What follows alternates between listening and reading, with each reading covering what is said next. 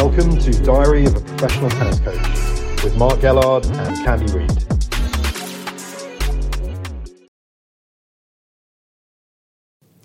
The fourth and final major is about to begin. Hello and a warm welcome to Diary of a Professional Tennis Coach with me, Candy Reid.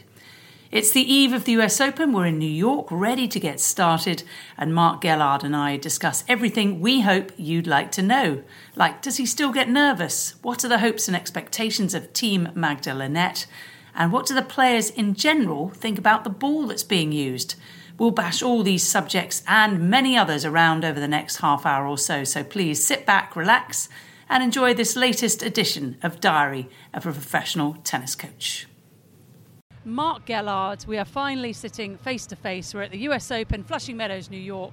It's the Sunday before the tournament begins, and it's a very exciting vibe, isn't it? Always in New York. Hey Candy, and thanks for coming here. It's nice to see you in person for a change rather than looking through my computer. But it's nice to be here in New York. Obviously, it's a energetic, maybe slightly chaotic tournament here with all the things that are going on, but they do a really nice job at this event, like with the Kids' Day yesterday. There was a lot of energy here, and it's a real nice opportunity for them to promote tennis. So it's a great event. Yeah, we just had a meeting with Stacey Alister, who's the head of the US Open, head of the USTA, and they were saying how successful that opening the first week up, that's the first week before the tournament begins, so qualifying, to everybody, it's a free ticket, and how many fans and kids they had in, and it's a really extraordinary moment, I think, for tennis, and a chance for those who've never perhaps played the game to get going, maybe. I think it's something that all the other tournaments could learn from, to be honest, because I think it's disappointing for me a lot of the WTA events that they're still charging a lot for qualifying matches, whereas here it's free. Yep. And then they have the Kids' Day Saturday, and it's open to the public again here on Sunday. So it's such a great event, an opportunity for people to come and see the players close up. I mean, if I was a fan, I'd prefer coming out to these qualifying matches and the practice there, because it gives you a really good opportunity to see the matches close up. But they really do a great job here, and I hope that the other events, I think that, most of the WTA events, anyone under 12 or 14 should be getting in for free and helping build some player fan bases. Yeah, it's really great. I've spent the whole day here. We had a couple of hours for meetings. I know you were on court with Ian Hughes and Magda Linette, but I've spent the whole day just front row, essentially, watching players, watching their practice, watching which coaches they're working with, because we know about the coaching carousel, and it's been a fabulous start. So I think it's really great, isn't it, for people to come out. Before the tournaments began, we're seeing lots of kids walking around with free rackets given to them by Wilson, and all kinds of restaurants and bars going on. It's quite a nice vibe. Yeah, it really is. I was actually talking with a friend of mine this morning about how well Wilson do here, giving out the rackets. I don't know exactly how many, but it's thousands of rackets given out to kids on the Saturday before, and they have some famous singers out here and celebrities. So it's a really interesting way that they showcase tennis in New York, and I think the other events can really take a leaf out of their book. Now, the weather's beautiful. It's absolutely perfect, really, for some tennis. Let's hope it continues. Magda, your player is about to start this Monday, first day. Do you prefer that, or would you like her to begin on Tuesday? I think I've had it both ways. I think in this moment we're ready to play Monday or Tuesday. It doesn't matter. Although having the extra day sometimes can be beneficial. It means one more practice. But I think, sometimes I've wished for a Monday start, got the Monday start and lost, and sometimes I've wished for the Tuesday and got it and lost. So I think we're ready to go. Doesn't matter for us. And Alexandra Sasnovich is your opponent, who Magda has played before, but not for a while. Good player, perhaps not at her very best. What difficulties does she pose for you? Well, she's a really, I believe similar age to Magda, maybe a couple years younger, but they've known each other a long time, played each other 6-7 times, so it's going to be a tough match. It's going to be a battle. She had a decent week in Cleveland last week. We know her game. She knows ours. So I think I've told Magda she's got to be ready for a fight tomorrow. There's no easy way to win that match. It's just going to be a matter of enforcing your will upon her and convincing her to, as early as we can in the match, that it's going to be too difficult for her to win. Do you look ahead in the draw? Because when I look at the draw, to me, every match is scary. I wouldn't want to play any of these people because they're all so good. There aren't really any easy draws, even against qualifiers or lucky losers. I mean, they're highly tuned, aren't they? So do you tend to sort of cast your eye across the draw, or you just leave it at round one? I know Ian will look forwards at the draw. I never do. I have no Very idea sensible. what's going on the next round, because for me, every match could be your first and last. So I'm not worried about who might come in the second round, because, you start looking down the draw and you say, well, I would have to play this girl in the third round, but you got to win 2 matches and she's got to win 2 matches, which that's 4 matches have to go your way. Yeah. And I know one thing in women's tennis or in any sport, but I think if I had to predict the outcome of 4 matches, I'd be happy with 50% right. So, it's so hard to predict. So, no, I don't look ahead. Magda doesn't look ahead. She knows just her opponent tomorrow, and that's all that we can do right now is beat her. How do you do with the nerves at this point, with the matches just ahead? How does she do with the nerves? Because I know I'd be just a big stress ball at this point. I think she deals with it better than I do. I don't like it at all. I struggle with it, maybe more as I've gotten older, actually. But she's quite good now. I mean, she's probably played 50, 60 slams, through the qualies and through main. So she's used to the nerves, but so is Sasnovich. She's obviously experienced, veteran now probably as well. So I think both the girls will be nervous tonight going to bed. But, I think the worst part is always that tomorrow morning, the warm-up, the journey in the car here. You do your warm-up on court, you come off and you eat, and then it's that kind of waiting for those 2 matches in front of us to finish so we can get on. Once they get on, 10-15 minutes, it's nervy, and then I think then they settle in and start playing. So I actually spoke to Sam Stosur, who's doing commentary with us for the first time. I interviewed her when she won the US Open. We compared biceps, and unfortunately she won. You're not winning that very often against her. I'm definitely losing that one. I don't think anyone, not even you, beats Sam Stosur. But I asked her if she missed the adrenaline of the competition, and she said yes. And then I asked her if she missed the part right before you go on for a match, and she said no. That, to me, is the worst part. Do you agree? Absolutely. I saw an interesting interview recently with Federer talking, and they asked him, how, do you miss it? And he said, actually, no, I don't miss the on-court competing and fighting because it takes so much out of a person mentally and emotionally. And it's not a fun feeling. Winning is nice. Getting the match over with, playing well and winning, you enjoy that. You enjoy all those things. But the stress that comes with the matches, and especially I think the first round of any Grand Slam is probably the highest level of stress the whole year.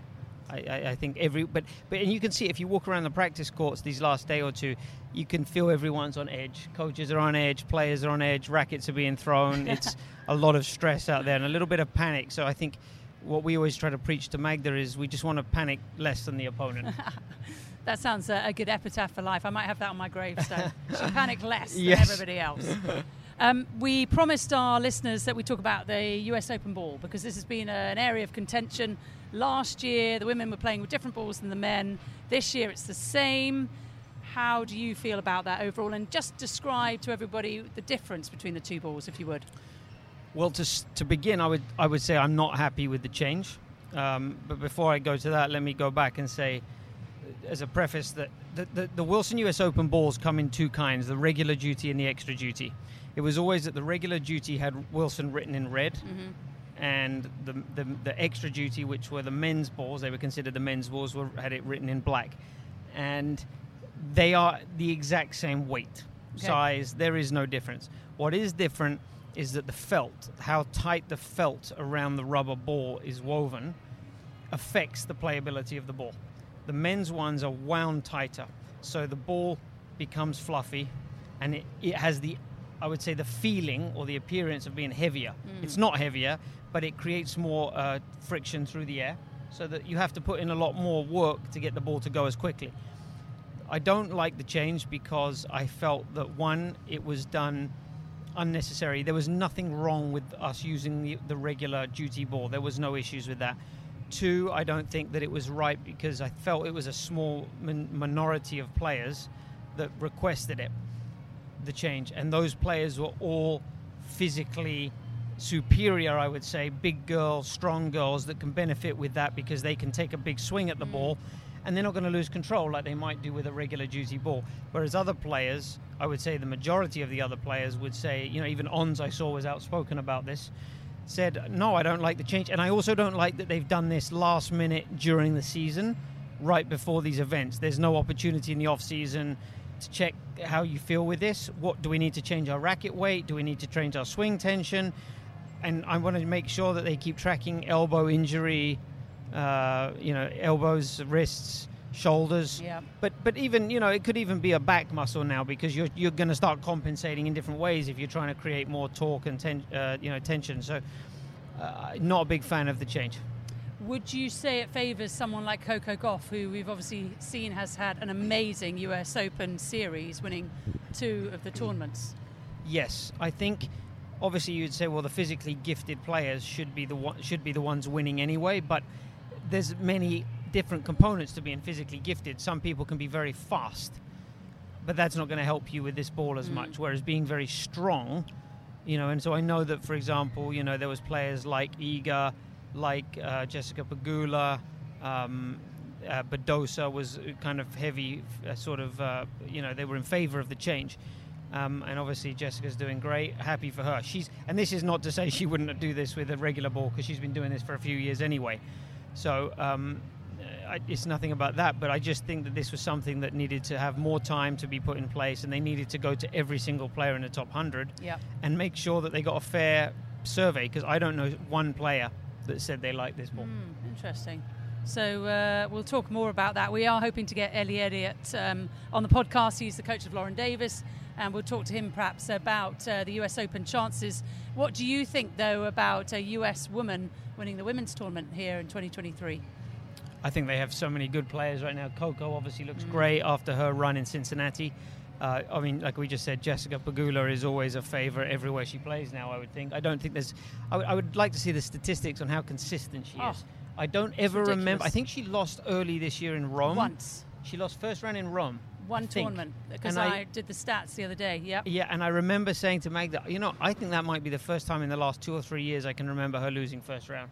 She's so consistent, and obviously she's 3 in the world now. 4? No, 3. Maybe she's number 3. She like took that. over Rybakina. Right, so it's incredible how good she is. So I think they have some really good players. Yeah. They've got a lot of potential here. Obviously, Jennifer Brady's a great player. She's back. And then you've always got girls like Danielle Collins, who can't be written off. She's a finalist from Australia.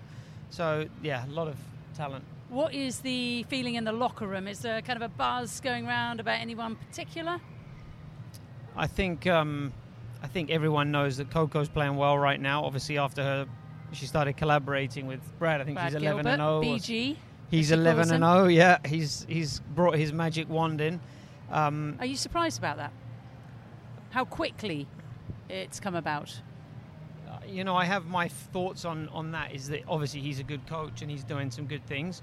I also sometimes think that people praise the new coach and say how well they're doing with her, when sometimes it can also just be how bad a job the person before was doing. I just think that there's two sides to that coin, because I think as well, I'd like to see if it continues long term.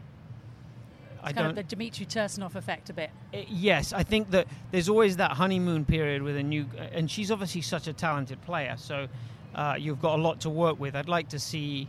And again, I'm not sure... I don't even know who Coco was working with before this, to be honest with you, because I know Diego Moyano did a really good job with her. There was a bit of a gap, though, There was a gap, and I think Moyano that was the bad thing that she had around. There was no structure there, maybe, and now she's brought in a team, and it seems to be working, but I think... I'd like to see it continue, because I think once that honeymoon effect wears off, that's where you're going to get down to the nuts and bolts in the off season and see, what changes they can make and how, if they can continue the improvement. It feels to me like the Hologic WTA Tour have put a lot of sort of their branding really on Coco Gauff and her success. Do you feel the same way? Yeah, and I think it's rightly deserved. I mean, she's a good player. She's very well spoken, very mature for her age.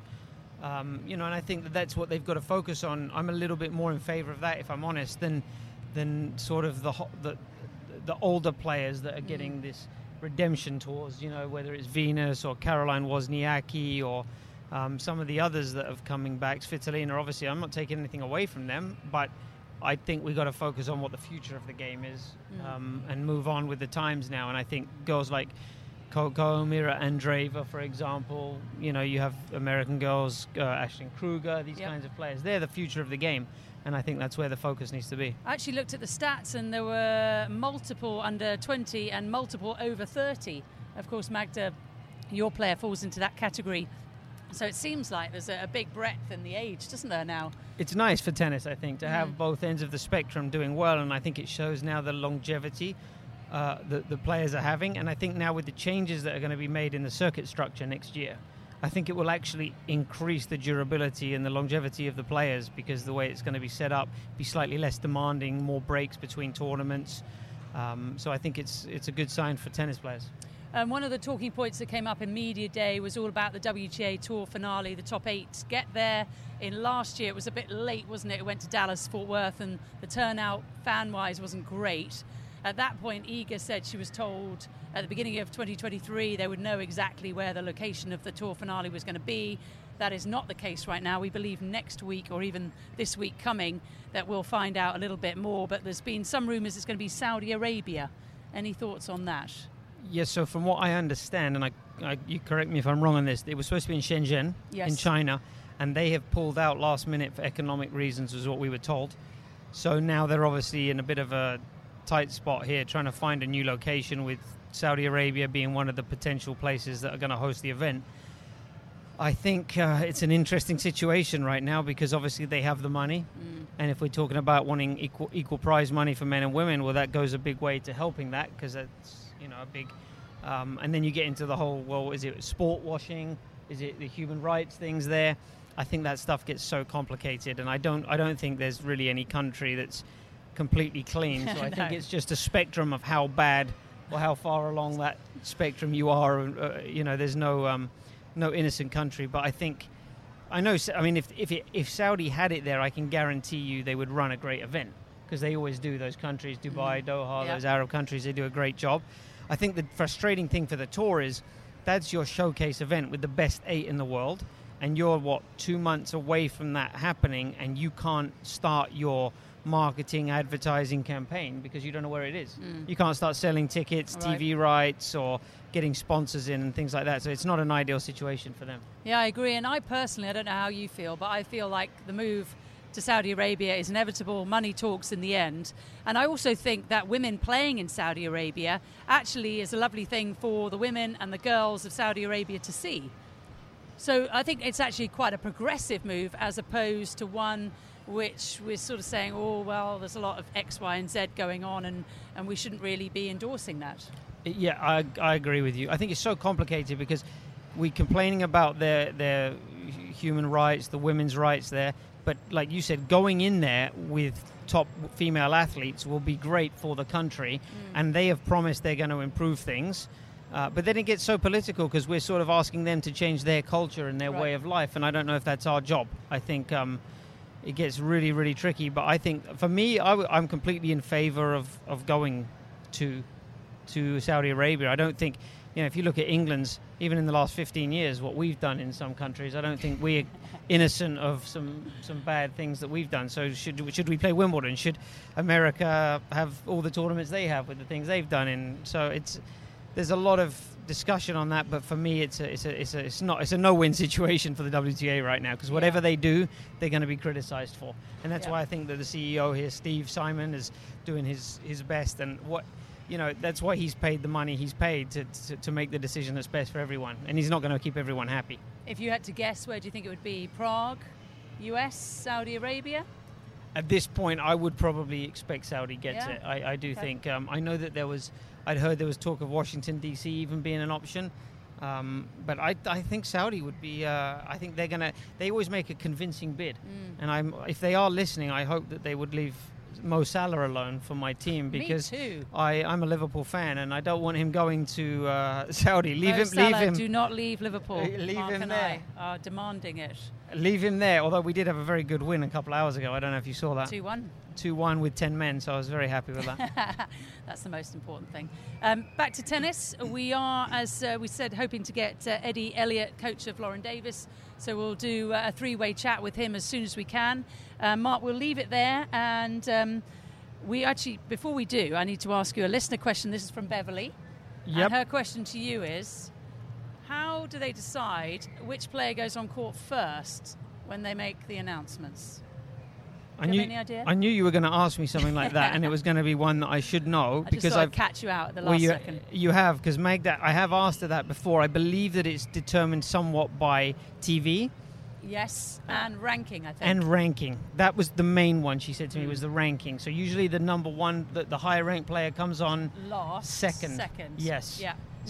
But I think there are certain stances where if it's a US player, they may come on second, even though they might be ranked worse than the player they're playing. Yes, and I one other part to that I have a question that you might know is which bench do you choose? And I think it's personal choice for the player to choose which side of the umpire's chair they sit. And that is I remember when I was playing, very superstitious thing. If you've won on that bench, you go back to that bench. If you've lost sitting on that bench, you're not going anywhere near it if you have a choice. Exactly, that's right. And you need to get someone on here that knows some stuff, because I'm useless at this general trivia knowledge. Well, you do the hard job. You actually coach the players. Yeah, I gotta brush up on my skills on the rules there. Well, we will do this again, Mark. It's lovely actually chatting to you face to face. And thanks very much for your time, and good luck tomorrow. Thanks, Candy. Thanks, everyone, for listening. Enjoy the US Open. And if you'd like to ask Mark a question, anything at all, you can do so on our Twitter handle, DOAPTC. We'd love to hear from you. See you soon.